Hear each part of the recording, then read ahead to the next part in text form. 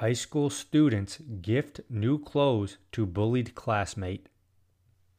Christopher Graham and Antoine Garrett made a world of a difference for a new student at their school who was being bullied. Freshman Michael Todd had been teased every day for 3 weeks for wearing the same thing to school every day. When I saw people laugh at him and bully him, I felt like I needed to do something, said Christopher.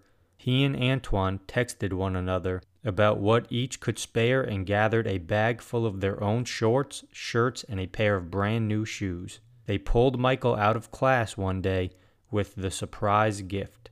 The school reports that the two boys want to take their efforts further and start a larger campaign to promote kindness. Story found via Good Morning America.